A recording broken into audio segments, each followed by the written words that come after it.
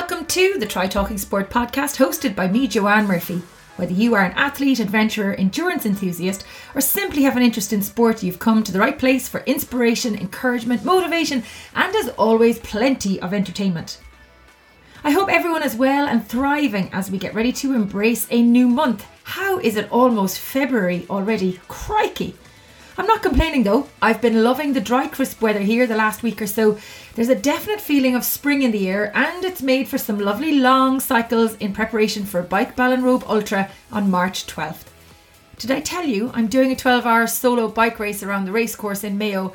Yes, you heard me correctly. 12 hours on the ambulance track at the track. 1 mile loops. Myself and my fellow Galway babe, Karen, are both going solo for this event. I'm at the end of a big block of training this week, so hoping this lovely weather holds for a few more days as I have lots of miles to clock up before getting a well-deserved bit of rest next week. I probably won't be off the bike for long though, as I've gone a bit mad for road, or well, maybe off-road, picking up a fabulous Orbea Terra gravel bike from Mary Bikes in Ballinrobe last week. Big thanks to Eamon and his team for looking after me. I can tell you I am in love with my new machine. I've only been out on him for one 30k spin so far, but have signed up to the Cycling Connacht Women's Gravel and MTB Spin in Westport on the 6th of February. Galway Bay Cycling Club are hosting Ireland's first ever gravel bike series across the month of February, so I've signed up to race one of these events as well on the 12th of the month. And if all goes according to plan, I'm hoping to do the Newport Rocky Mountain High Enduro style gravel race in Mayo on the 27th of February. So it looks like I'll be spending lots of time in the saddle over the coming weeks. To be honest, I'm making the most of being at home for a few more weeks until, fingers crossed, a very, very busy season of announcing and travel unfolds for 2022. If you are looking to kickstart your triathlon race season nice and early and test yourself, the Castle Race Series virtual events kick off this weekend with the January event. There are 14 race distances to choose from across 5 disciplines, and you can complete your race at any time throughout the weekend. Check out the details on the website trytalkingsport.com. And don't forget Loughcutra Castle Triathlon and Multisport Festival on May 28th and 29th in Galway. Won't be long coming around either. There's 20% off race entry until midnight on the 31st of January, so book your place this week to avail of that discount. Now to this week's guests, who made history on the 14th of January when they successfully swam from Ireland to Scotland, making the North Channel crossing in under 13 hours. The 6 swimmers, led by Ger Kennedy, are the first team to swim the North Channel in the depths of winter, making it an extreme swim in what is widely regarded as the toughest of all channel crossings. The team of Ger Kennedy, Dave Berry, Declan Bradshaw, Vincent Dunnigan, Colin Morris and Niamh McCarthy join me on the podcast this week for a very special show, sharing their tales from the epic expedition. With insights on the intensity of their training and preparation for the event, as well as sharing stories from the swim and the adventure that unfolded as they made the crossing. Starting in the dark at 06:56 in the morning, they made land in Scotland as the flower of Scotland boomed from the boat just under 13 hours later. A poignant and historic moment, not only for the swimmers, but for their crew on board and on land, their families at home and many supporters powering every swim stroke with their well wishes and donations to the Gavin Glynn Foundation, who, as of today, have now raised over €45,000 from the swim, which in itself is an incredible achievement. This is a longer episode than usual, so put the feet up and grab a cuppa or hop on the turbo, turn the pedals and enjoy the show. You're all very welcome to the podcast. I have Ger Kennedy, Declan Bradshaw, Dave Berry, Vincent Dunnigan, Colin Morris and the wonderful Niamh McCarthy, who made history in the North Channel swim. I'm delighted to have the 6 swimmers on the podcast for this week's very special episode. We've probably been chatting for the last 15 minutes and there's been more laughter than chatting. So listeners, you're in for a massive treat today. To get us started, now they have been all over the news the past few days. In fact, probably the past 2 weeks, there was lots of coverage for our swimmers. But I'm going to start with a little introduction to our swimmers by the swimmers themselves. And Niamh, because you are the one and only female in the group, we're going to start with you. Tell me who you are, where you're from, your background in swimming, and why you signed up to swim from Ireland to Scotland. Niamh McCarthy. I'm a Northsider, a Dubliner, very proud Northsider. I started swimming when I was 4. I was brought to the pool with my sister. my dad brought us, and I swam all the way till I was 15 competitively, until I had enough. I found boys and makeup and stuff like that. So I said, no more. The chlorine was ruining my hair and everything else. So I found new interests. And I gave it up. And to be honest with you, at that stage, I more or less turned around and said, if I never see a swimming pool again, it'll be too soon. Because obviously, as a lot of you would know, swimming competitively at a young age means every morning before school and every evening. So it pretty much took up my life and that of my family's. And my poor father, Lord Mercy, was up every morning bringing me to the pool before he went to work. So it was very time consuming. I did love it, but enough was enough at that stage. So I pretty much gave it up. The only swimming I would have done then at that stage was on holidays in the pool with family or whatever. And then I took up triathlon a few years ago with Ger Redmond, who you are familiar with. And I did that for a while, but unfortunately my hips, I have osteoarthritis of the hips, so they gave up with the cycling and the running. So I got dragged over the south side by Mr. Morris to meet my fellow walrus crew, thinking I'd just be swimming on a Sunday at the 40 foot, not knowing that I'd be swimming a few months later from Northern Ireland to Scotland. So it was a little bit of a surprise, but that's pretty much how I got involved with these guys. And from that, I got kind of, I suppose, roped into swimming the channel. But to be honest with you, it was an absolute honour and a privilege to be part of the team. So in the long run, Mr. Morris did me a favour, and I'm so happy to be a part of these mad lunatics that I swam with last Friday. Brilliant. Thank you for that. I'm going to jump down to Colin Morris actually to ask him the exact same questions again. Colin Morris, school teacher, primary school teacher from Malahide. Grew up in Malahide, living in Donabate now. Again, representing. I was the sole kind of Northside representative till Niamh came along. And again, I don't have probably the same swimming background such as a lot of my teammates here today. I grew up playing a lot of team sports, primarily football, and long history in junior and amateur football. Obviously swam in the pool and, you know, the primary school kind of swimming programs. And obviously growing up in Malahide was used to going down to the beach, but would have been kind of to get in and to dip into the water. And about 10 years ago, struggling with injuries with the football and struggling to go out for runs and the knees hurting, I decided to join the pool, and kind of on and off for the last kind of 9 years before COVID.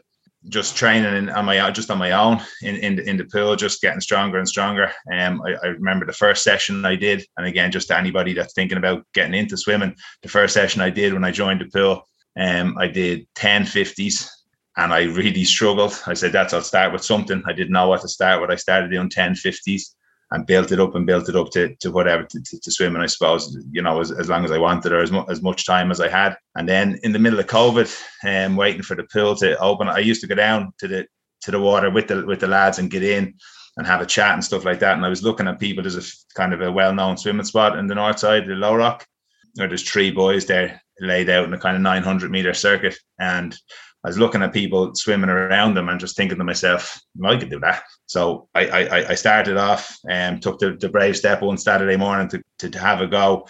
And I just fell in love with the open water. It was so much better than the pool. I continued to swim in Malahide and down in Portrane, near where I live in Donabate, 2 really good swimming spots on the north side. And then when it got into the winter, I was listening to people saying, you know, it's a bit more dangerous to swim on your own in the winter and stuff like that. None of my friends are swimmers. So I literally used the internet for good purposes, Googled Dublin Sea Swimming Groups and came across Ger, sent him a text and went out, had a first swim with him, and it went from there. One of the best things I've ever done. So that's me really. And to then become a part of this, the challenge when you don't get offered to do something that's never been done before all that often. So I jumped at it. Brilliant. I love it. Next, I'm going to come to you, Vincent. Vincent Donegan. I'm living in Kingswood in Dublin, just off the M50 there. So I've been swimming since shortly after I could walk. My parents brought me to the pool for me 3-4 years of age. Started swimming, and similar story to Niamh. So I just started swimming, swam competitively through primary school into secondary school. These 5-6 o'clock mornings, I started just lucky that there was a pool in my secondary school. So I started swimming in there and then swam right up into leaving cert year, and probably slightly after, but then kind of just fell out of it, just kind of I suppose girls came on the scene, I suppose, and kind of other things started kind of coming up. So kind of gave it a kind of a miss then for a while, done a few other bits and pieces, a little bit of running, stuff like that. So kind of got heavily into running then about 10, 12 years ago. Got quite addicted to that. Got done quite a few marathons, kind of a lot of hill races and stuff like that. But then again, through injury, kind of started to ease off and kind of temper back in what I was doing. And then 18 months ago, one Sunday morning, we're a couple of the lads, thanks, Ger. A couple of the lads were just talking about going out to the 40-foot for a dip. And I've been out to sea for 30 odd years myself. I've still a lot of scuba diving as well, but it's always been in dry suits. Hated the cold. So just one Sunday morning, jumped into the 40-foot. Could not wait to get out of it. Thought I was going to die when it was that cold. This was August, September. But then just persisted with it. And then just kind of went back out on my own once or twice. Seen the first boy, got out to the first boy. Said, "That's just easy." So I went to the second boy. And just kind of, it just escalated from there. And then one Saturday or Sunday morning, Ger mentioned the North Channel swim. And that was the end of it. Just kind of, yeah, I'm in, go for it. So just one thing led to the other, really, just kind of naturally just happened. So it's all Ger's fault, really? It's all Ger's fault, yeah. Blame for everything. We'll come back to Ger in a minute. Before we go to Ger, I want to talk to Declan and ask you, Declan, the same questions. Who you are, where you're from, your background in swimming, and why you signed up to the team.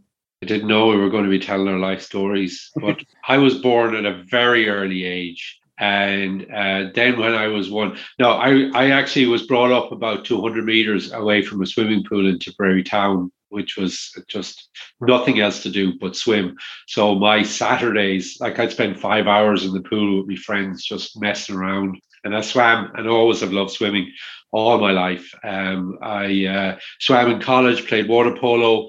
I went to the States, was in the States for 12 years over in Seattle. So I did a bit of open water swimming. I wouldn't say a lot, some triathlons, Ironman, stuff like that. Used to swim in the pool a lot, just loved swimming. Came back to Dublin, same thing. I was doing a bit of swimming. Everything shut down because of COVID. And I recall going out to the 40-foot or Sea Point on my own, and it wasn't enjoyable. But I remember one day I was out of the 40-foot and there was a piece of A4 stapled or sellotaped to the wall in there about the walruses. Come join us. We're here at 10 o'clock on a Sunday. So I turned up and I walked up to this fellow who I thought was Ger. And it wasn't. Ger's a lot smaller than you think he is. He's bigger in life, you know. And anyway, I was indoctrinated and I ended up just swimming. And I think what happened, and we were all swimming. We do a couple of 100 meters or whatever, and we used to just keep challenging ourselves more and more, swimming longer and longer, and testing ourselves in the cold, testing ourselves distance and all that sort of stuff. And I think there was a small band of reprobates, including this crew, that I call them the Board to Swim crew, that really started just expanding our experiences. And then Ger kind of selected the people with that little madness in their eye to say, right, we're going to do something. And I'm very grateful to be one of the six, so that's how it happened. The North Channel 6, there has to be Leave it or 5 friends, Leave it or 5 friends. There has to be a hashtag. There is actually hashtag ketchup. That's hashtag ketchup. Ketchup is in, the red sauce. Ketchup or ketchup? Yep. No, ketchup is in the red sauce. That's us. Okay, we might have to find out what the story is behind that, but we'll keep going with our introductions because Dave Berry has been messing the whole time there. And Dave, we'd love you to tell us who you are, where you're from, your background in swimming, and why you signed up to the swim. My name is Dave Berry. I kind of got into swimming late. When I was in school, I used to do a lot of cross country, rugby, a bit of swimming, not much. And then when I got to those teenage years, just everything stopped. And then about 4 years ago, I decided to try and get fit again, joined UCD, managed to get 2 lengths of the pool, and was happy with myself, even though I was exhausted. And then kind of just stuck at it. I'm a bit competitive. Sometimes I just don't know when to let go. And I kept on swimming. And then COVID came along and I started dipping my toes in the water a bit more. Before I used to do a bit of sea swimming. I wore a dreaded wetsuit and occasionally you'd bump into Ger in the water. And the frowns would be given, the one-liners and the big no-nos. So COVID came along. I started swimming more and more and more. And Ger started up the Walrus group, which had been going for some time, but I only sort of found out about it and signed up for it. And it was to swim through winter. And one day became 2 days. That became, I didn't really stop swimming for over a year, every single day, kept at it. And then Ger, about 4 months ago, just sort of mentioned this mad idea. And we all kind of said yes with big questions, because it just seemed very, very daunting. The next minute we were on a boat swimming in the sea. So that's pretty much it. Ger Kennedy, I don't know whether I need to ask you all the same questions again, because you've been on the podcast before. Dr. Ice himself, the King Walrus, expedition leader, the brainchild, I suppose, motivator. The event, whilst it only came to our minds outside of your swim group and maybe of the main Walrus group and your own community of swimmers and your families, we came to know about it only recently, like as in the last 2 weeks or so. But this event has been something that's been in your mind for quite a while. Yeah, Joanna, I started October 2018. It was the first email I sent to Project Malin actually about this challenge I had, our concept of swimming the North Channel in winter, which was ridiculously extreme even back then, even now. And I started from there. And again, I had selected a team of international sort of superstars in cold water. There was actually no Irish on it, because we hadn't got the talent here in that kind of to survive, an hour and 7 degrees, but that's the kind of your lowest limit. I actually had South Africans, Americans, everything, Australians, and they were all willing to come. And that kind of, we had an opportunity, I think, in 2019, and I just wasn't ready for it. And then COVID hit, and then that kind of idea was, not going to happen. So I kind of relaunched it again about kind of in my own thoughts about a year before we started. And I just realized from the first lockdown in COVID, what kind of talent has come to my doorstep through advertising and, a Walrus group and stuff like that. Lo and behold, I found these five plus many more fantastic swimmers, and which I was thrilled with, because of that's the kind of, I always believe in starting charity at home. So I always wanted an Irish team like this, and a really hardcore team, and that was it. So it started from there, Joanna. You mentioned the word extreme, Ger, and this swim has been done before during the summer. But what makes it so extreme? Why is it such a difficult swim to do? Well, it's difficult any time of the year, to be honest with you. Put that out to your listeners there. The North Channel is the toughest channel in the world, in my opinion. Okay, now put cold water on top of that, or extra cold, which would be winter.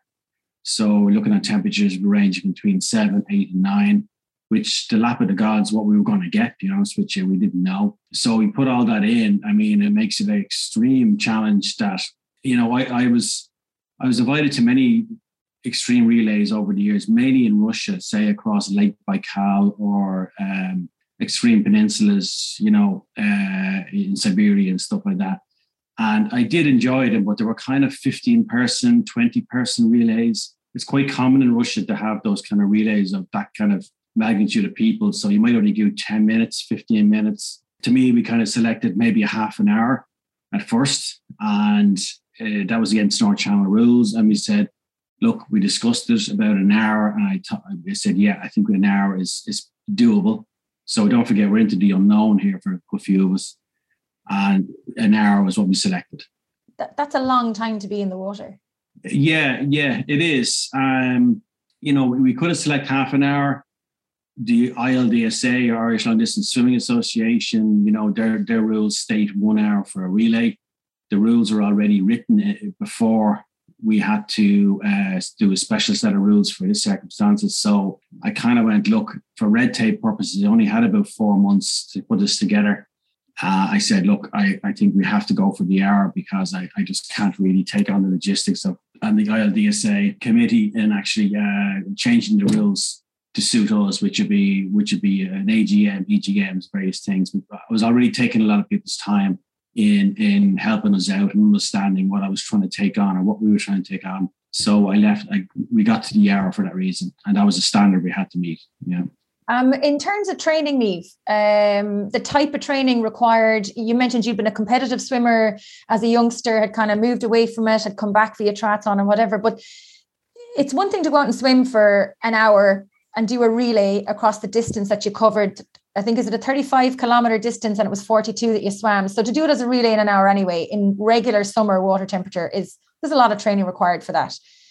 But when you bring it back down to the cold water temperature and the air temperature, there's a whole other ball game in terms of the training and the preparation required. Will you talk me through a little bit of it? And if any of the lads want to jump in as well, maybe just to give some insight for the listeners as to what the training was actually like to get ready for it. Yeah, so I suppose from my point of view and most of the lads, I suppose a lot of our pool training went by the wayside and we just stuck to the sea.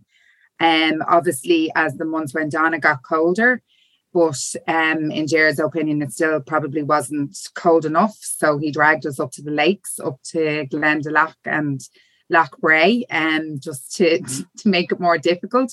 I suppose, as he mentioned there, like it was the unknown. We kind of felt it would be anywhere around 7, but like we didn't know what we were going to. It hadn't been done before in the middle of winter, so we didn't know what to expect. So I think Jared's thinking was that if we were up there and we were in 5, 6, 7 degrees swimming in that, and we were able to do it and get out and get our core temperature back up, that we would be able to do whatever the North Channel threw at us in January last week. So we did a few trips, like team trips, when we were able to organise all 6 of us free. And that would have consisted of getting in for, I suppose 20 to 30 minutes in those temperatures.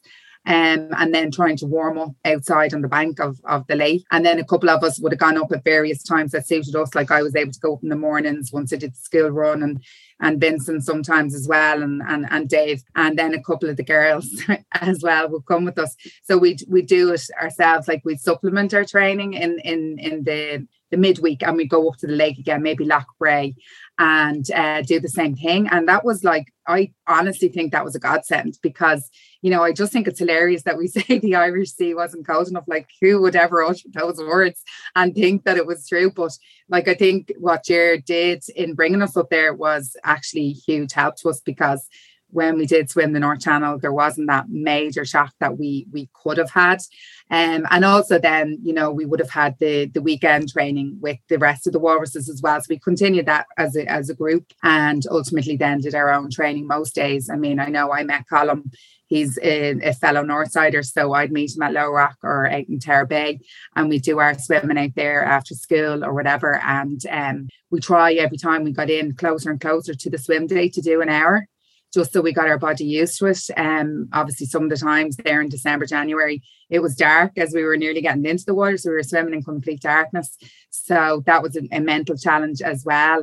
But I think from all of our points of view, I know Declan, obviously, he works away a lot as well. So he would have done a good few lake swims in various places that he was in as well. So it was just keeping that momentum going, and then just like literally challenging your body to those really low temperatures. And it's like nothing I'd ever experienced before. You literally cannot feel your hands, your feet or anything, and trying to get changed after the lake swims was fun. But it definitely stood to us, Joanne, to be honest with you. I don't know if any of the lads want to add to that, but from my point of view, it did. I would add a couple of things. So you're right, and the training together was really, really the key.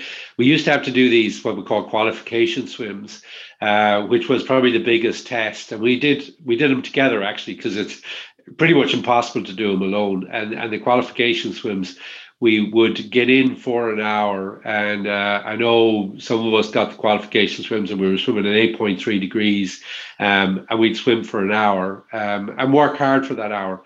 But then we'd get out and we'd have to hang around the 40-foot or Killiney Beach for 3 hours, and then we get in again for another hour. And that was really hard because, and Ger will talk about, the recovery and what we had to do to recover to get warm again. But that was it's nearly like Hell Week, I would describe. And we did those really successfully as a team, and we had to kind of break it up a bit, and we certainly had support to do it. But actually what that did, as well as build, our own internal capabilities, we all knew we were capable of doing the swims after that, which was really important when we were getting into the water in Northern Ireland, because you got to trust the people around you. If one of us were not capable of doing it, there's a high chance that the whole thing would fail, right? You know the rules. If someone can't do the hour, you're out. And I certainly thought when I looked around my teammates, we can do this together, definitely. There wasn't one weak link in the team, not one, maybe me, but not one, because we all felt, I actually felt that each one of us could do 3 hours if we needed to, versus we did it in less, right? Jeremy was the only one that had to do the 3 swims. But I think we were all well capable of knocking out those 3 swims. We'd been exhausted afterwards. But that to me was a real kind of mental barrier that we overcame in trusting the entire team to be capable of doing it, you know.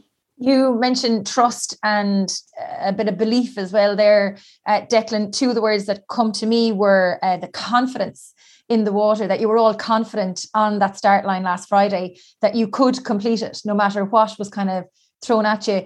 Dave, Declan talks about the trusting in his teammates, but then it's your own self-belief as well and your own confidence in the water, maybe how important that is for each individual, and then the belief of the team.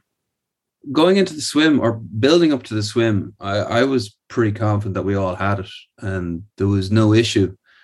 But there was some unknown things. So, for instance, I got COVID. 2 of us got COVID around Christmas, and I got knocked back bad on that. So, right up until the Tuesday before the swim, I was quite nervous. And we had an extra person in the banks, which was Edward, who trained with us, done the qualification swims, and was in the sidelines. And I think if the swim had have actually been on the Tuesday, I'm not too sure I would have been able to do it, because that Tuesday I just got hit with another wave of just no energy, exhaustion. But the next day, the Wednesday, I went out and did a 70-odd minute swim in the sea, and that gives you back your confidence. So you always have that sort of niggle in the back of your head. And then I took a rest day, and then we went up and we did the swim. And the day of the swim, it was never about the fitness. It was the thing for me on the swim was the darkness. I'd actually avoided, apart from sunrise and twilight swims, I'd never swam in that darkness. So when I got in for my last leg, it was complete black. Like you could not see anything. And I actually found it quite comforting. I found it great. I just, like, you were swimming, you had a little green torch on the back of your head. Occasionally a wave would break over your head and you get this green light all around you. And it's kind of fun and eerie. And then you just continue on. And I know when the boat, so as you're swimming along, I had the boat on the left-hand side of me, but the ladder's on the right. So the boat would come around to be on your side. And that's pretty much, you knew when your swim was going to be up in the next few minutes. And I actually didn't want to get out. I actually felt great. So for me, the fear was the week or so beforehand for it. And that was the difficult point for me. But as regarding the rest of the teammates and stuff, we'd all swam for the water temperature in November. Was it November, early December? It was way colder. It felt way colder. That was harder. And then we got a relief. The temperature came up for a little bit, and then it started dropping again just before the swim. But for me, there was no question. We could all do it. It was just the elements of what we couldn't control. So was it going to be super windy and wind chop, or was there going to be an illness? Did you have perfect conditions? We started, it was really good. I was comfortable. When we rocked up to the pier that day, I thought it was pretty good. There was a period for about 2-3 hours. I think Declan and Vincent had a bit of chop for theirs. Like, it was not proper chop, but it was 2-3 feet. But again, it was nothing that we hadn't swam. We'd swam in a hell of a lot worse than that. So it was more just, we went out the night before, we all took bets on how long the swim was going to be. And a lot of people said 13 hours. And I still look back at that and go, how did people actually get that time? Like, because when you look at the speed of the records of what people have done on it, but then you enter in the cold water. So in the pool, I would do a kilometer in just over 16 minutes. But in the sea, no matter how fast I swim in winter, it'd be 20 odd minutes, because it's so cold that you're using so much energy in your body to heat yourself, but you're out of breath because you're generating that energy to stay warm, but you think you're actually swimming hard, but you're not as fast as in the pool. So there's those kind of elements of how long we're going to get. But as was said before by Declan, the 3 rotation, there was no question. Like, I actually wanted to do the 3.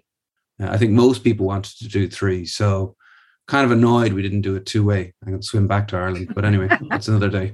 Next time. I'm going to come to Vincent and Colm and ask either of you to talk to me about exhaustion. So both Declan and Dave have mentioned there about different aspects of exhaustion. You have the tiredness from the swim, but your body's burning extra calories to stay warm while you're swimming. You know, how did you navigate levels of exhaustion to stay fresh for your 2 swims? Because it wasn't just one swim, it was a 2-hour swim over, you know, a 6-hour period or a 7-hour period that you each did.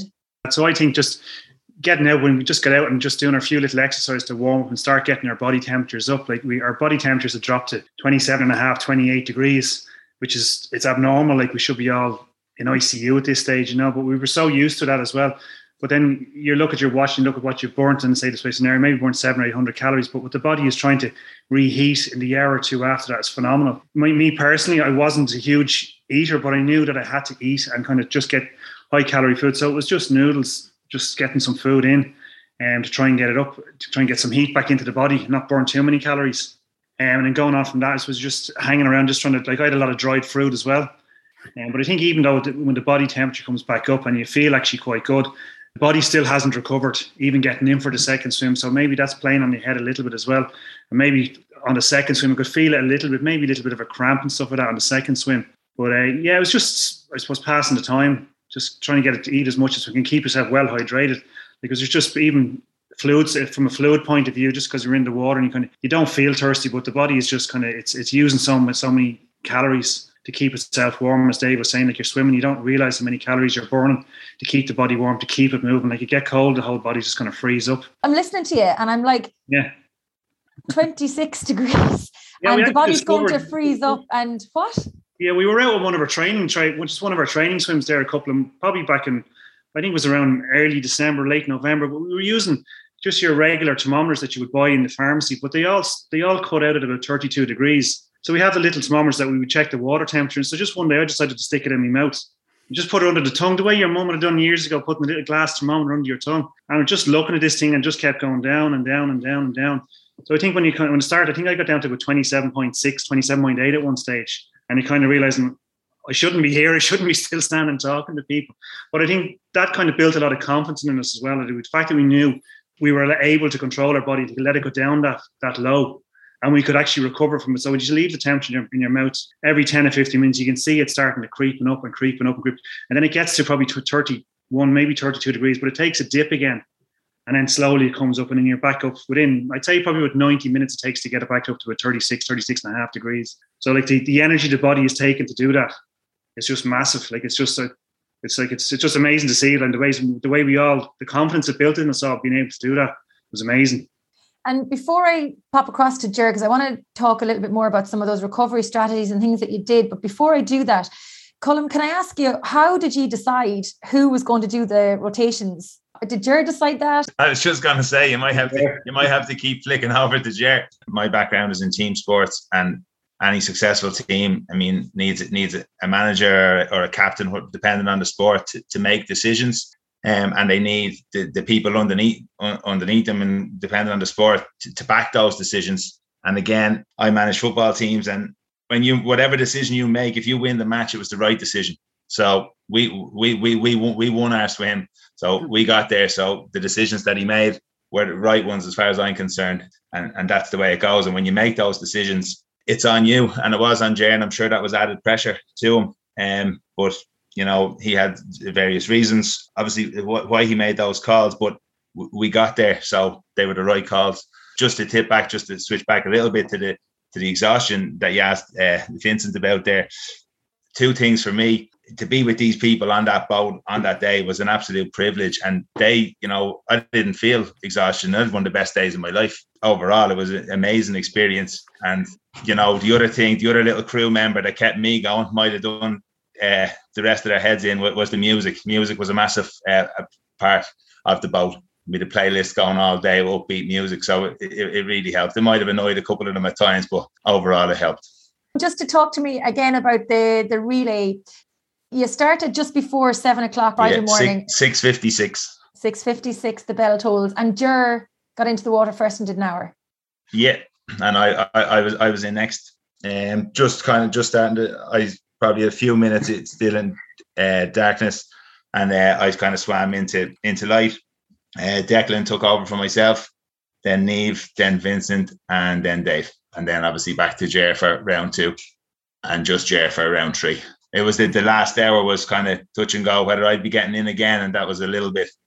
I was called in a couple of times to the captain. You're definitely going in. You're definitely not. You're definitely going in. But again, none of it mattered. We got out. We got to Scotland as a team. That's all that mattered. There must have been great excitement and nervous excitement on the boat before you went in. But before we come to all of that, Jared, the recovery, because that is massive. I mean, that's life or death, really. You know, you've done all your training, you've done all your swimming, but if you don't recover properly in between your stints, you're not going to be able to get back in the water again. And obviously you were under supervision with the medical team that were on board and things like that. But talk us through some of the extremes that you went to make sure that your team were safe when they came out of the water. The team said about the preparation for water temperatures is only part of it as well. Swimming in lakes, 5, 6, 7 mates, non-buoyancy, things like that. That's okay. That'll get you so far. But it's the aftershock or the after drop that's going to come at you after your 1 hour swim in 8 degrees. It's for normal people, it's quite shocking. I came up with a coined the name as confined recovery, which is basically standing in a 1 meter squared area with a series of squats or leaving lunges or we're now calling it calisthenics movements, structured movements, and a certain counts of say 4 by 15 sets. This would actually start to pump the cold blood back into our body and start to work the body in a confined space. So we're actually practicing on the beach so that when I bring everyone onto the boat, we remove the seats, we remove certain seats from the boat to create a space. And then one of our team members, Kelly, was able to do these calisthenic movements on the boat in count form, exactly the way we practiced on the beach. And it was a big success, very big success. And every swimmer protocol had to go through it, regardless if they're strong, weak, or in recovery. They had to go through this process, and then they would rest. Dr. Darren would take over, and he would measure again. And if we say, okay, it's still very low at 29 degrees, well, then we repeat more of these squat calisthenics movements, And it was quite groundbreaking, actually, because no one ever has done this kind of method. And it's not new. It's just, I've seen it before. I've seen it before in people running on the spot and jogging. We couldn't run on the spot because we're on a boat. We can't do kind of press ups or stuff like that. We haven't got the room. So we had to come up with an alternative. And we came up with squats, and a bit of music actually complemented the squats as well, which really worked very well. So there's one swimmer swimming. There was one swimmer warming up. What was everybody else doing in between their swims, or while you were waiting to get into the water? Suffering Columns playlist. Throwing stones in the water. Or slagging me, Joanne. We were always sporting Niamh, all 13 of us. You find, when you do a relay, say, okay, 1 hour in, 5 hours out.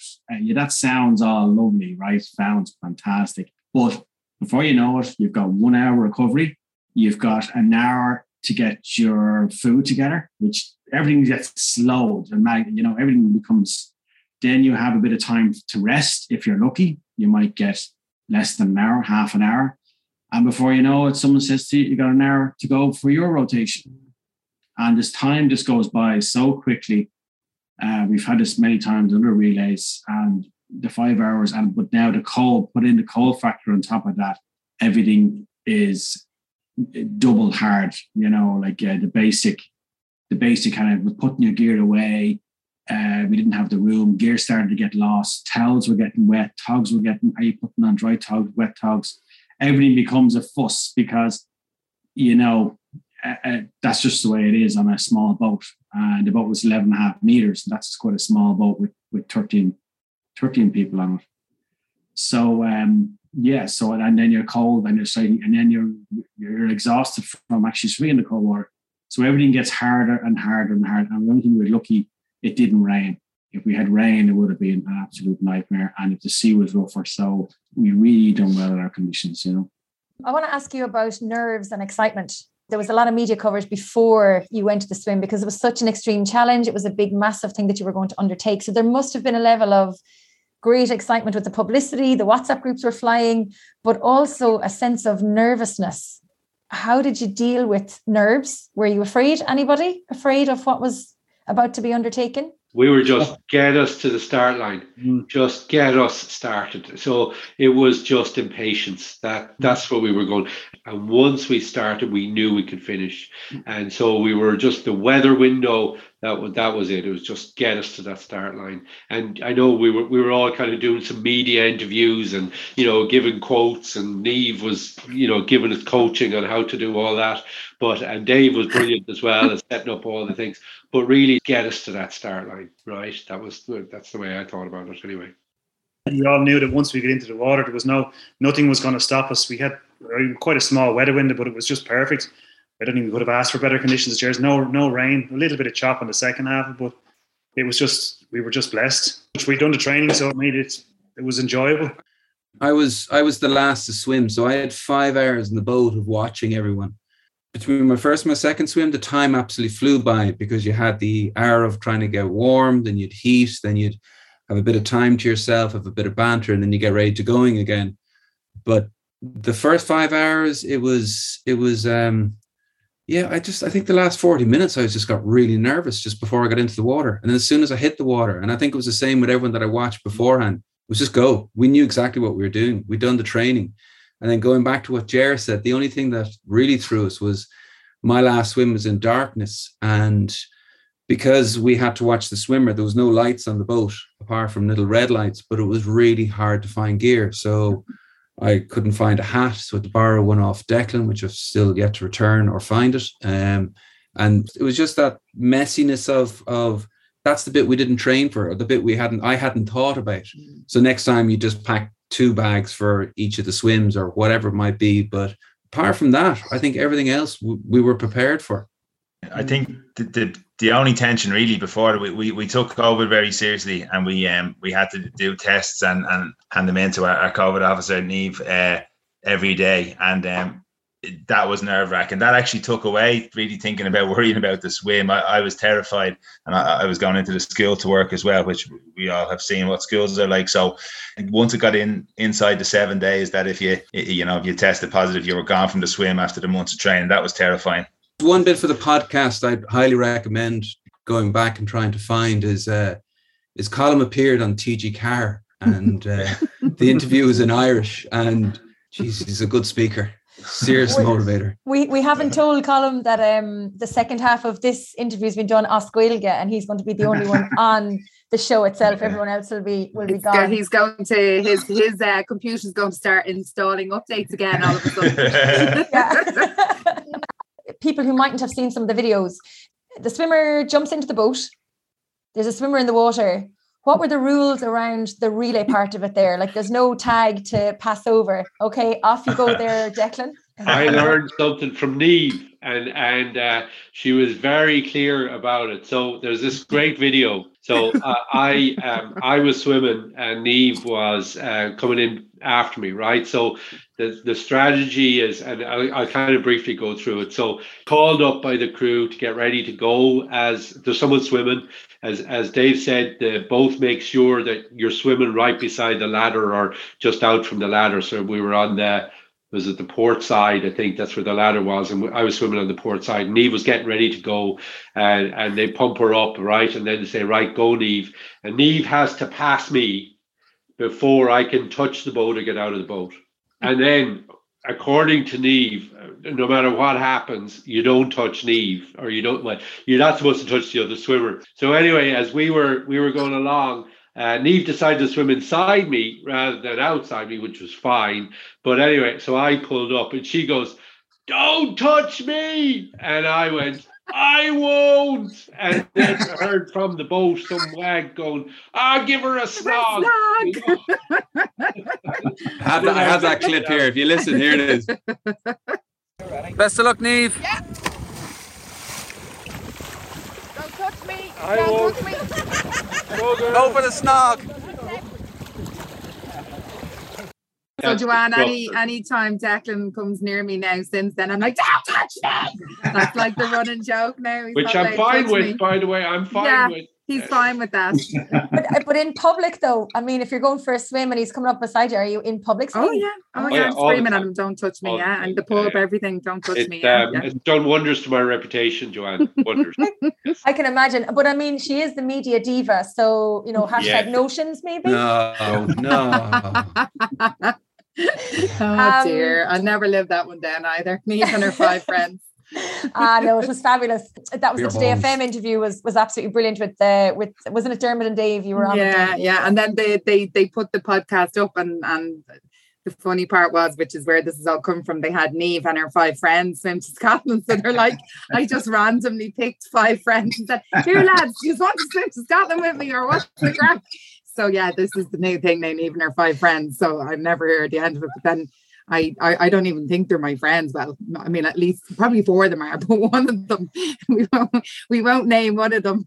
But yeah, no, that's just a running joke at the moment. But it's okay. I'm okay with that, Joanne. That's good. That's good. I want to ask about your families and how they felt about you coming home after a swim with the King Walrus, or maybe a conversation with the King Walrus where he says, I'd like you to swim the North Channel with me in the middle of winter in something that's never been done before. And you went to your families and said, yeah, I'm in. What were the reactions? There's the door. I don't know. From my point of view, Joanne, I know my mother was going crazy in the WhatsApp group, but like from my home, like my husband is amazing and knows I'm a nut job, knows I'm mental, and is completely behind that. And when I told him that I had this once in a lifetime opportunity, he just looked at me and he said, go for it. Why wouldn't you go for it? You're well able, get the training in, listen to what Ger has to tell you, do what your teammates do, go for it, do it once in a lifetime. So he had absolutely no hesitation in pushing me and, pushing me out the door days on end training. He's happy out, gone for hours on end. But no, he huge support. And I mean, I know I joke about my mom, but she was the same. And my sister and that, they were all amazing. I'm sure deep down, they obviously had the fear of God in them, but they knew like that I am quite stubborn. And, all along, I was never going to let this beat me, because I didn't want to let myself and my family down, but I didn't want to let the lads down. 5 mates, I'd never heard the end of it if I let my 5 friends down. So they knew that I'd put the work and the effort in, and they were 100% behind me. I don't know, maybe some of the lads will tell you different, because they obviously, their partners or wives or whatever, but I think females maybe overthink things more than men, whereas my husband was just like, go for it. So I was lucky in that regard that it was a male I was coming home to address it with. So I got 100% support, and I'm sure the lads will give you their point of view. But and Vincent, you were no stranger to danger, being a fireman. Yeah, well, no, it was the same. I suppose coming home, there was why do you want to do this? Like, why can't you just go out and just go for a swim and enjoy the swim? And it's just kind of, you want to just push it and see what you're capable of, and kind of just want to do that. So no, there was a huge amount of support from at home, but as you said, there's a lot of worry and a lot of kind of fear for when they're sitting at home kind of watching it. But I think once you kind of explained all the safety procedures we had in place and that we were training properly, it was all structured, we knew what we were doing, we knew what we were capable of doing. It kind of put my wife's mind at rest anyway. But no, it's huge support from at home as well. So, but she's just dreading to hear what the next thing is. That's what she wants to know next. So I don't have anything planned anyway at the moment, but I'm sure Jerry has something. There you go. The cogs are turning in the top of the head there. So we'll have to sit and discuss what comes around next. But yeah, no, it's massive support from home, and kids as well. They think I'm amazing anyway. So they enjoyed the experience behind it. And Colm, you're a primary school teacher, isn't that right? Yeah, that's correct. So what did your kids think in school when you told them you were going to swim from Ireland to Scotland? Yeah, well, at the moment, we're working with very young kids, with the 6-year-old. So I hadn't said an awful lot about it, but word got out kind of in the last couple of days beforehand, and they were all talk about it and trying to find out about the swim. But while we were away, I was obviously not in work on the Thursday and Friday, but it really built in the school while I wasn't there. And there was huge amount of lessons and going on, and huge amount of the tracker being followed on Friday, the internet in the school actually went down because there was 30 odd whatever classes watching, and I was kind of thinking of parents asking kids what they did in school that day and them to get a response. So I followed a red dot across the screen. But I got a great welcome into the school on Monday. They had organised to do a non-uniform day to add to the funds, which raised nearly 3,000 to go into the charity as well. And all week I've been asked to go into classes and some amazing questions by the children and things like that. So yeah, no, the school is it's kind of blown people's mind really of all ages, from parents down to children. At what point during the swim did you realize you were going to do it? That you were almost within touching distance and you knew that, like, if we just kept swimming, we were going to do it? When we were on the boat on the way home. I think I knew from the time we started. I didn't know how hard it was going to be or how easy it was going to be, or if we were going to if it was going to be a real slog at the end. But I felt once we started, we were very confident of getting it done. The excitement started to raise actually when Dave was in the water, and we could see poor Patrick, right? We could see the port, and we could see the lights getting bigger and the definition of the port. And then, we knew then it was either going to be Ger touching the wall or Colm. It was very clear that we needed to go no further. We were kind of disappointed and happy that, we didn't get our 3 hours. And then it was a champagne moment for Ger to have started it and finished it. And, because he's been our leader, because he's been that ringleader, and it's been amazing that he got to start and finish it. No, it just couldn't have been better. We all said we didn't care who touched that wall, but we actually, for it to be Ger was amazing. And then, the whole way through, it was all about the charity as well. And as we swam, it was like, we can't not do this, because I would hate to go back and say, oh, we're going to get some of those donations back, No, it probably wasn't going to happen. But really, I think everyone was doing their very best in the water, and there was no question we weren't going to finish. And I saw that as soon as Ger was ready to go and he had his game face on, at the start line. He was very serious, all right, in that very first video that I saw at 06:56 on Friday, the 14th of January. Ger, I want to talk to you a little bit. I know we've delved into this before, talking about pressure. It's one thing to have the pressure to be swimming, but it's another thing to have the pressure to have your 5 swimmers behind you and with you, and the crew and everything that has come with it as this massive expedition, this record that you're going to do. We've talked already about going into the unknown with the hourly swims. How did you deal with that pressure? Did you feel there was extra pressure on you, or were you taking it all in your stride as you went, knowing that your team were so strong, both in the water and on the boat? Yeah, great question. I've been an expedition leader for about 5 or 6 years, and basically a leader for about 20, with different things I've done in my own career and my own life.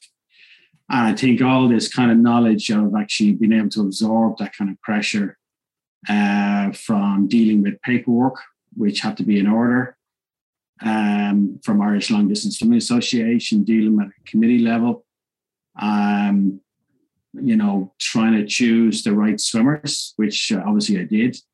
Talking to the Padraig Malin and Infinity, and the structure of the boat, which I've never seen. I knew it was a new boat, but he was doing some videos for me. So it's just compiling information. And the way I just do it, I just start compiling from 4 months out and start compiling. And just we have Google Drives that we actually can completely fill up. I hand out jobs to people to say, right, lads, here's a drive. I want to put all your medicals into the drive. And they'll be inspected by ILDSA and myself, and obviously the medic as well. So it was trying to, it's experience to actually get to that. And my job was to get us to the start line. And, when I went up to Donaghadee on the Wednesday to stay there, and I felt everything was done, in my opinion. So I wanted to that was my start line for the first bit, was to get there and that I don't have to worry about, have I forgotten something? we've done everything. We've done everything by the book, very fine detail, recovery process, all that kind of stuff. Very, very important.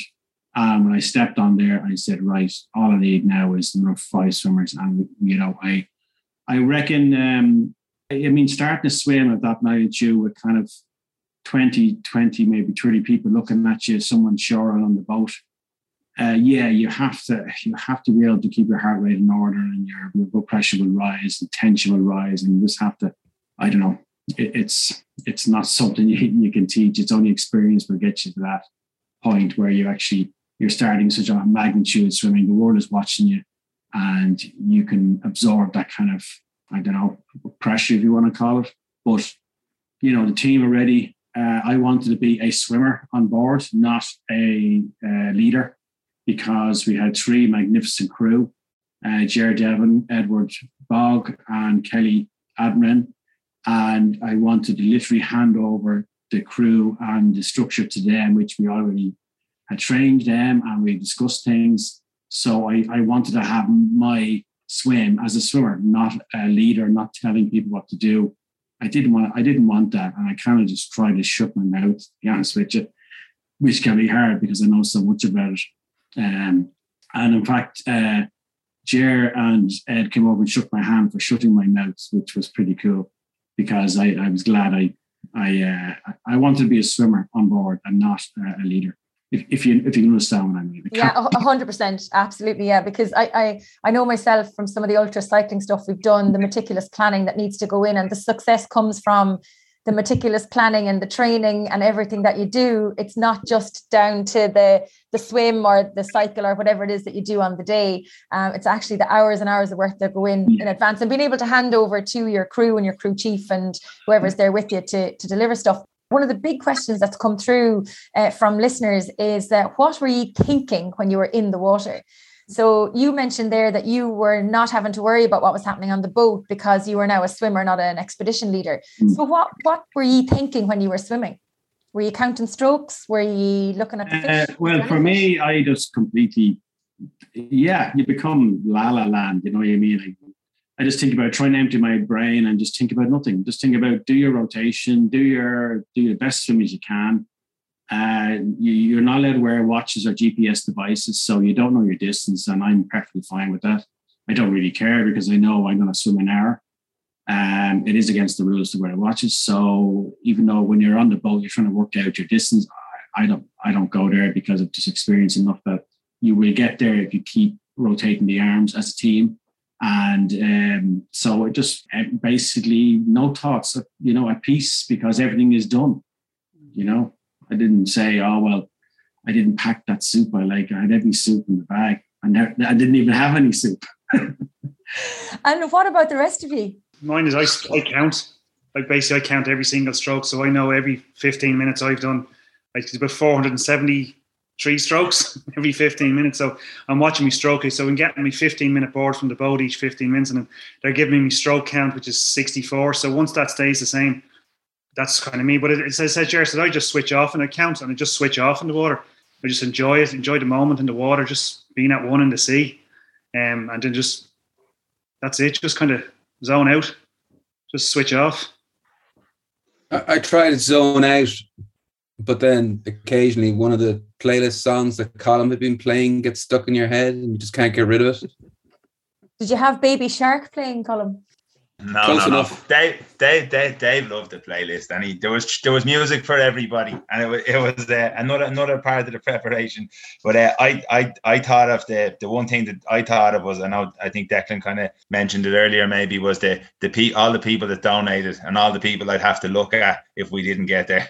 That's what I was thinking of, and if I needed a little, we all love swimming. That's why we're there. So you're out there doing something you enjoy. But at times I did have little thoughts of those people who had donated to the charity, and I didn't want to be looking them in the eye saying, sorry, we didn't do it. Avoid overthinking, Joanne, because if you do, it just ruins your swim, ruins your flow. And you get into overthinking about, Jesus, I'm out here in the middle. Where's the boat? What are they waving at me? Am I okay? When you go, you're fine. Just stretch out, enjoy that swim, get into your flow state, right? and that then, you know, helps you with the cold, managing the cold, you know, and you're checking yourself then to make sure that you're doing what you need to do, you know. I'm interested if anyone else, for me, I didn't notice the cold at all in that swim. And I was checking the chart. The lowest temperature was 7.9 that was registered on the swim. It's adrenaline. It didn't hit me at all. And when I was swimming, I was just curious as to what time I was. And then when it was half an hour left, I was, geez, I wish it was longer. And as I said, like when it got to the end, I was like, okay, I got to get out. But I knew at the end of my second swim, that was definitely my last swim because you could see land. It wasn't that far off. But I think that's all because, as been said by the other people, we all enjoy swimming so much. And when we swim in Killiney or 40 foot, we generally push it to as far as we can go until we can't get our socks on. As in, when you get out of the water, your hands are so numb, your feet are so numb that you're just... So yeah, Colin doesn't wear any socks for that reason, probably. It's funny actually, Dave, because you know the training you did and all you did, that's why you had that feeling. You know, because you trained so well and so meticulously to plan that you're actually adapted to that water of 8 degrees, whereas you said you're not feeling the cold, your fingers aren't cold, you might be tired or whatever, but you know that's why the training process of 4 months from, say, you know, 12 degrees, 11 degrees, all the way down to 6s and 5s. That's why you felt that way. We all had recovery. No one had a horrendous recovery because the process works the way we train. So, and I agree with you. Yeah, we felt great in the water, absolutely. And it's like 8 degrees. Yeah, what's, you know, whatever, like, you know, kind of thing. But you should feel like that, you know. Before we move to some of the audience questions and the listener questions, any particular highlights from the day itself and any lowlights? No, I think the whole day was actually, it was all high. There was no low bits in it. I don't think there was a few people getting sick. I suppose there was some toilet moments going on in the back of the boat at times. I won't get into details, but there wasn't a toilet on the boat. I was ill actually all morning. I had a really bad headache. I was hydrated, gastro issue the day before, so I was trying to recover.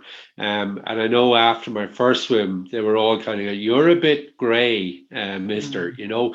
But I went for a lie down. I had I think about 40 minutes of a lie down. I got up and I ate, and the colour came back in, you know. So, and then I'd say Niamh decided, you know, that's a good idea, and Niamh went and lay down, and ended up getting seasick from it. But now we won't talk about Colm, and you know, she was sick at Colm too, but that's another story. But she did end up getting sick, and she had to, you know. I was grand actually until they said, "Oh, you need to get a little bit of rest." And Colm was down in the little, like, it's literally like a triangle. So he had the long bit in the middle because he's like 6 foot, whatever you are there, Colm. And I had like this little tiny bit, and I'm not 6 foot something, but I'm probably that wide. And I had to go in and lie down. And I was trying to sleep, which wasn't possible. And I knew I wouldn't sleep, but they were like, "You need to get a bit of rest. You haven't laid down. You need to get rest. You need to." And I just said to Colm, "I'm just going to do it because they're just going to keep at me." And I was like, I know this isn't going to be a good, like, there's not going to be a good outcome. And then about 5 minutes, I turned around and I said to Colm, "Oh, Colm, I'm going to get sick." And he was like, "Jesus, get out." So I got out of the thing and I went down the back, and Kelly had made me like pasta. And I just took one whiff of it when I went back into the boat, and I got. So I went out the back, and Colm, in fairness to him, like a good big brother, even though he's younger than me, came out and rubbed my back and helped me as I was vomiting over the side, or feeding the fish, as my son said. But then I was brand new. It was just literally, I shouldn't have done that. But like, we all learn things, I think, on this that we wouldn't do. And one thing for me, that just didn't work, because literally I could smell the petrol, which I had said the day before, I love the smell of, but not when you're in this enclosed little space. And you know, I could hear the water smacking off. It was a weird feeling, and yeah, I knew I was going to be sick, but then I was grand after it. But yeah, I think the main thing as well that people do forget, and this was, I suppose, a big surprise to me, was the lack of space on the boat. It is very tight. There was a lot of us on it, and just trying to find her stuff and keep her stuff in one place. You know, and then obviously the ladies, because there was no toilet, there was like a bucket. So, you know, those kind of things, they're all challenges, and they're all things that you have to just get used to and just sort of suck it up and do what you have to do. But they all add to the challenge of the day. But overall, I think I know Vincent said it, there were no low parts. I think everybody had maybe a little dip where they were just tired or they were in the zone, but everybody was in really good form. And I think that really boiled down to the fact that, as Declan said, none of us was going to let the other person down or ourselves down. We were going to get across, whether it was like 13 hours or 18 hours, we were in it for the long haul. We were going to get there one way or another. And I think that we all knew that as well. So that kept us high in the spirits up. And how are the emotions when you could see that, you were nearly in Scotland, Ger was in the water, you were within touching distance of setting a new record, crossing the channel, incredible achievement. Were there tears? Yeah. From Ger? Yeah, there was me afterwards, actually. Yeah, it was quite emotional afterwards, and I'm glad it was dark because I was crying my eyes out, Ger, when we put it out of the water, Ger cried. He wept uncontrollably, and rightly so, because it was a 3-year journey for him. So it was really emotional, and we all kind of felt that. So I think we were all emotional for Ger as well as ourselves. Exactly. Big high as well. I think. Well, the finish and the celebrations over there, and we had preempted success with our confidence, and we had a champagne with us, and. Moment we had the Flower of Scotland playing just as we touched the shore, but I think the big highlight, and you touched on family earlier for us when we got back, and the very quick boat journey back, nearly 13 hours to swim and 45 minutes back in a boat.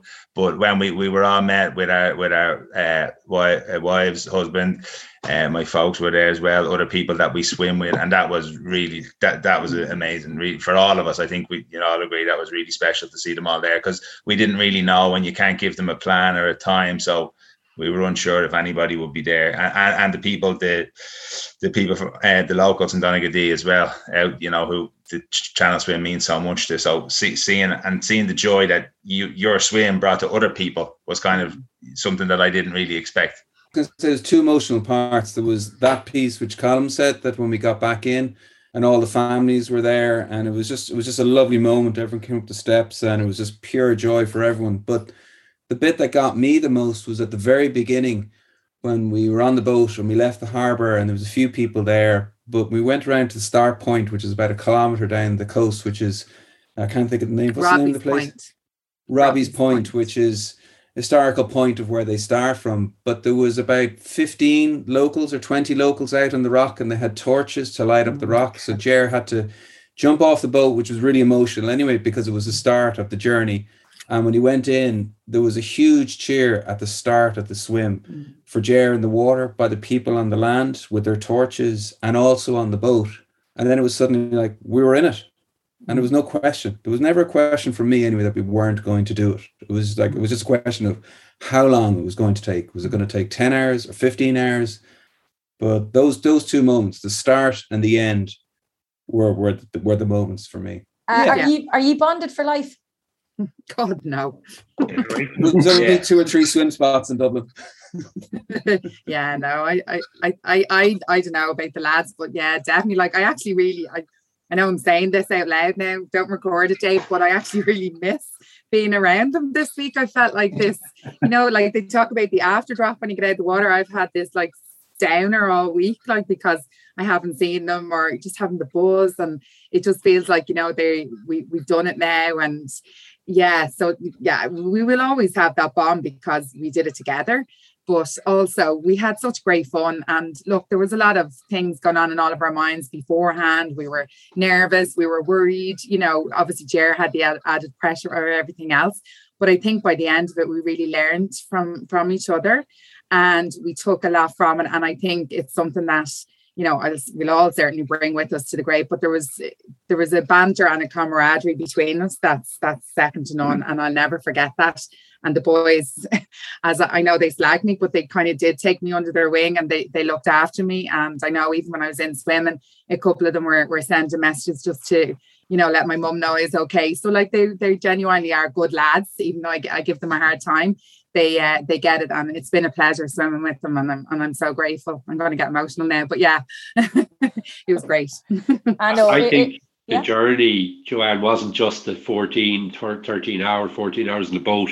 That was just a continuation of what we've been doing, like the team swims, the qualifications, all those things were, just absolutely critical to the whole our relationships. And I think we do have a special relationship. We'll have it for life, so and it's not just about those 14 hours of boat. It's probably the other 60 or 80 hours we were working together. Well, it's like the training and everything that you did in advance was all the hard bit, and then the swim was the victory lap, really, at the end of the day. But you're not just the only winners from the North Channel Swim, because the Gavin Glynn Foundation and the people that John and his wife and the Gavin Glynn Foundation support are going to benefit. And I think there's one particular individual that you were supporting as well through the event. And the last time I looked, was there nearly €40,000 in the pot? 44, I believe, 44 now, and there's more to come. There's definitely more to come, Absolutely brilliant. Well, we'll put the link into the notes, so if anybody's tuning in and wants to donate some more money, maybe we'll get it to 50,000 before the end of the month. I am conscious of the time, but we did have some questions that came in, so I'm going to very quickly ask some of these. One of the lads, David Curran, says, why? David Curran. Why? That's a big one. Why? Because look, to do an extreme challenge on your doorstep, which is Ireland, and to do it with 5 other Irish swimmers, it's very, very special. And to me, that was the ingredients to the whole thing, was to do. Can I do that? Can I pull that off? And that's the why, because it hasn't been done. But I have 5 great Irish swimmers, and the North Channel is exceptional, tough. So there's the why. Niamh, a question for you from Louise O'Reilly. She says, how does it feel to reverse roles and now become Ger Redmond's new swim coach for the 2022 race season? Oh dear, poor Ger. Oh my God. Yeah, no, Ger, look, Ger was fantastic in giving me the confidence to swim, because I had lost an awful lot of it. I'd lost a lot of zest for life when my business took a downturn with the pandemic. And in fairness to Ger Redmond, he grabbed me out of that dark space and got me back doing what I love. And he'd be out there swimming. And the funny thing was, when I started back swimming after all those years, Ger was like, this was before he broke his neck. He used to be so much faster than me. I mean, literally, he was so much faster than me. And then he broke his neck, but then he got back and he's been doing all his triathlon since. But now, I literally lap him out at Low Rock and it drives him mad. You can see the rage in his face that I beat him. So it's unspoken. But Louise, obviously, and Paul Byrne, they have great crack. They'd be watching us getting out of the water, and Jared be getting it absolutely frozen in his wetsuit, literally frozen. And Paul and Louise, well, especially Paul, of course, winding him up. How'd you get on there, Jerry? Yeah. How did Niamh get on there? Yeah. Oh, yeah. Oh, she did 3 laps. You've done 2, and she still beat you.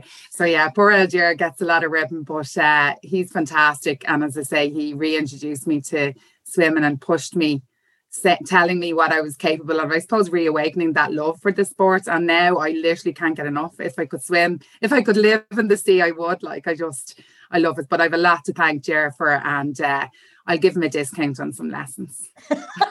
We'll pass on the message.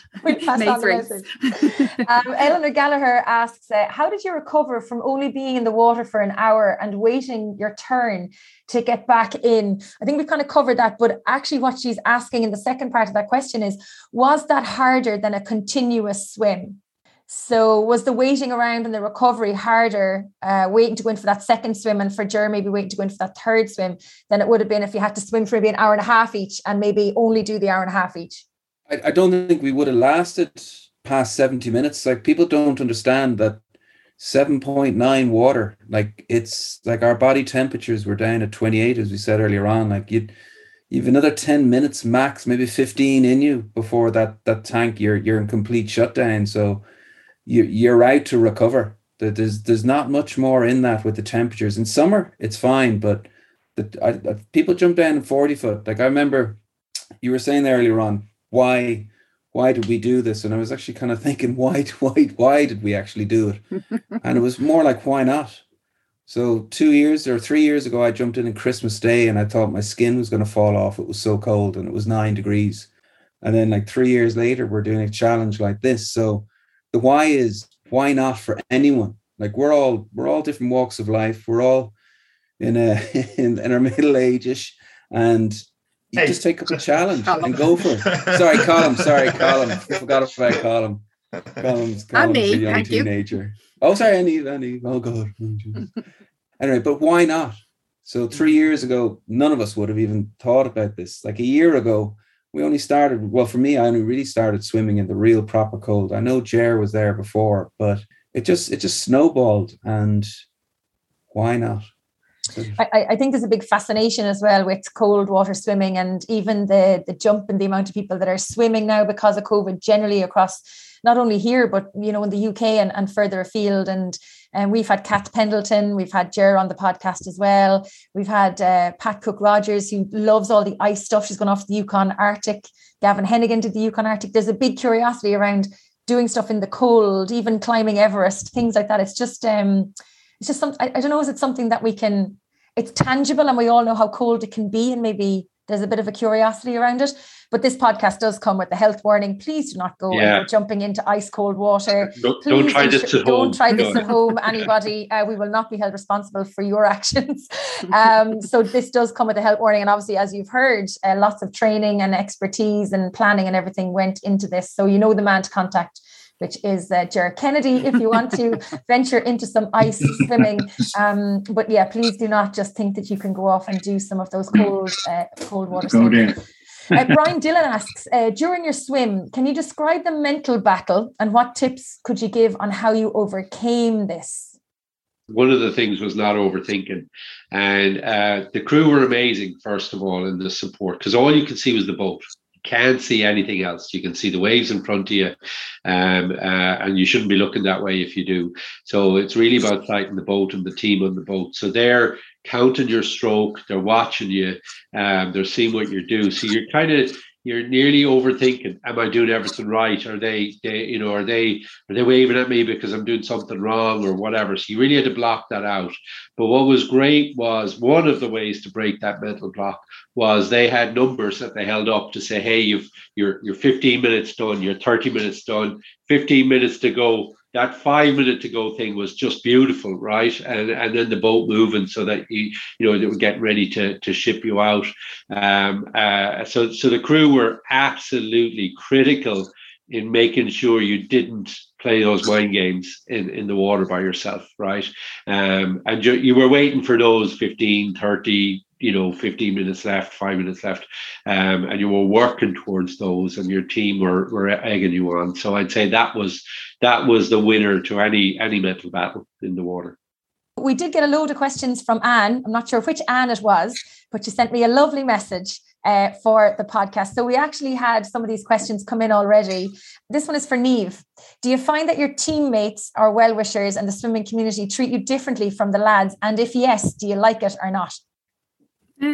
No, I don't think they treat me differently. No, I think in this day and age, I think it's actually refreshing to see a female on the team. But I also think it's great that Ger had faith in me because, obviously, I don't want to speak out of turn, but I suppose the mindset would be that the male would be stronger in these kind of conditions. But Ger will tell you that he has swam with females all over the world and they're at the same level in the fire. But I think the message out there is that, especially in this day and age where, obviously women are out there trying to, I suppose, get our voice heard for what's happened in the news there lately. I think it's very important to let women know that our bodies are capable of doing what men do. And I think, I've proven that. And so have a lot of the girls in the group with us in the waters. They're all, phenomenal as well. And I think it's very important to know that, it is possible if you surround yourself with,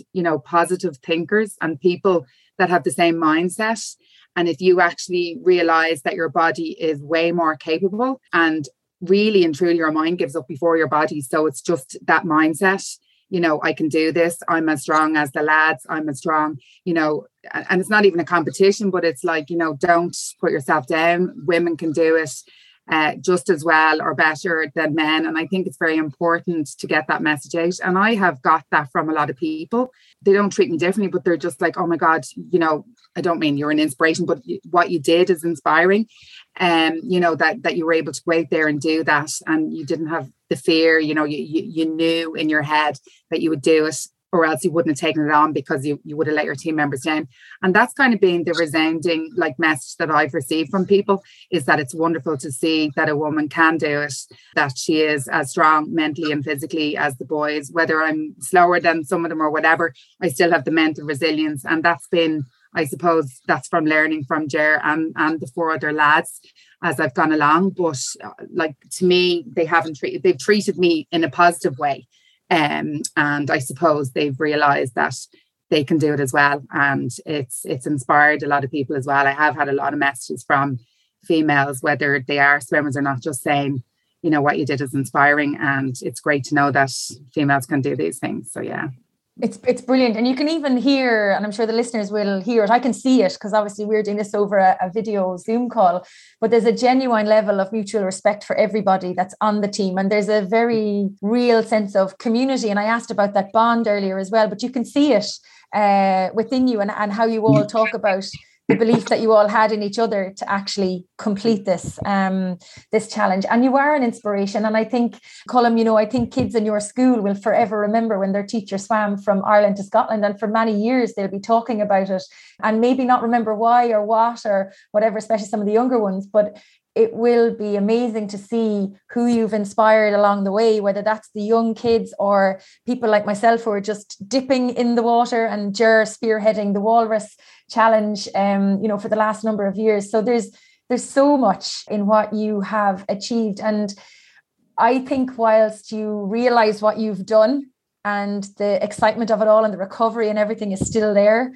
it's 6 months' time when you'll actually look back and go, wow, we did this. That I don't think it will hit you for a while yet, because there's so much fuss about it now, but it's in 6 months' time on some dark winter afternoon when you're going for a swim and you're like, Jesus, I swam the North Channel with a great group of people. And I think that's a fantastic legacy to have. I think that's going to hit us in summer when it's warm and we kind of question why we didn't do it in summer. Yeah, maybe. I have 1 or 2 more questions. And one of those is, what's the biggest thing you have learned about yourself from the challenge?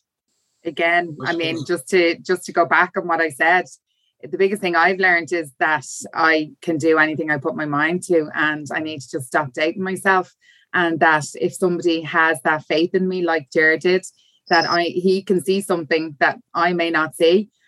He's nurtured it and he's pushed me, and I need to just, you know, believe him and believe in myself. So that's the biggest lesson that I've learned, is that, you know, Niamh, like, you are way more stronger in your mind and body than you've ever given yourself credit for. And as are the lads. And I think that is a huge lesson that I've learned from this.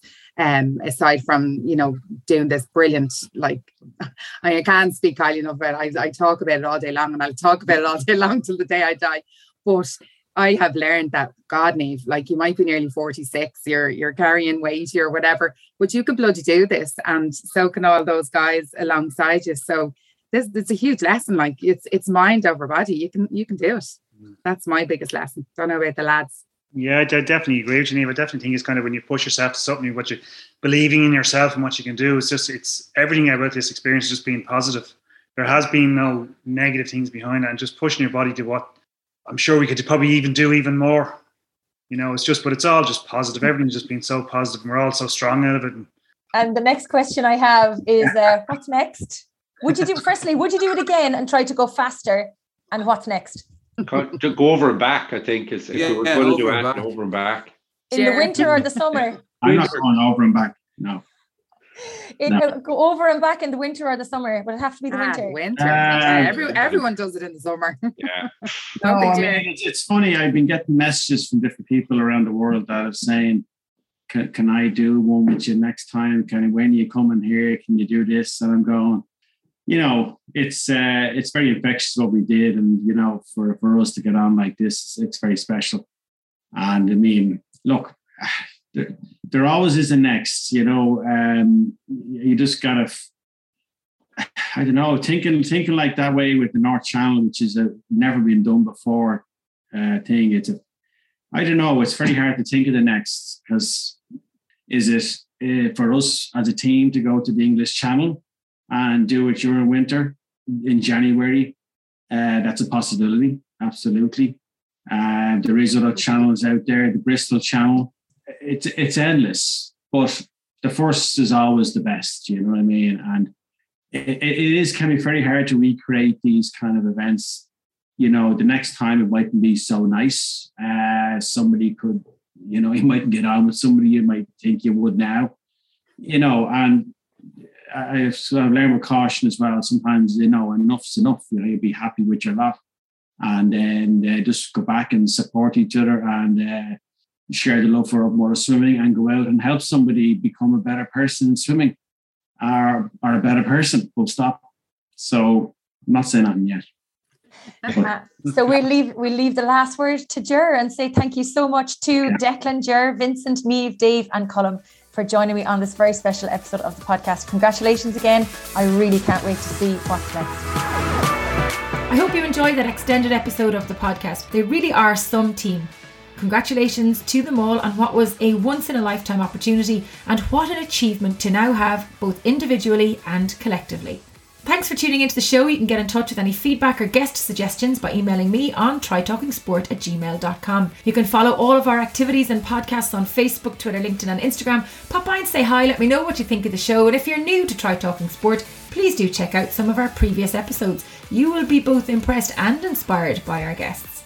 Finally, be sure to sign up to our new e-zine featuring articles of interest, some great discounts and the inside track on supporting your triathlon and endurance sport journey wherever it may take you. Sign up on www.trytalkingsport.com. It takes 30 seconds and I promise I won't bombard your inbox with emails, just the important stuff. Until next time, stay safe, keep smiling and remember to look for fun and adventure in every day.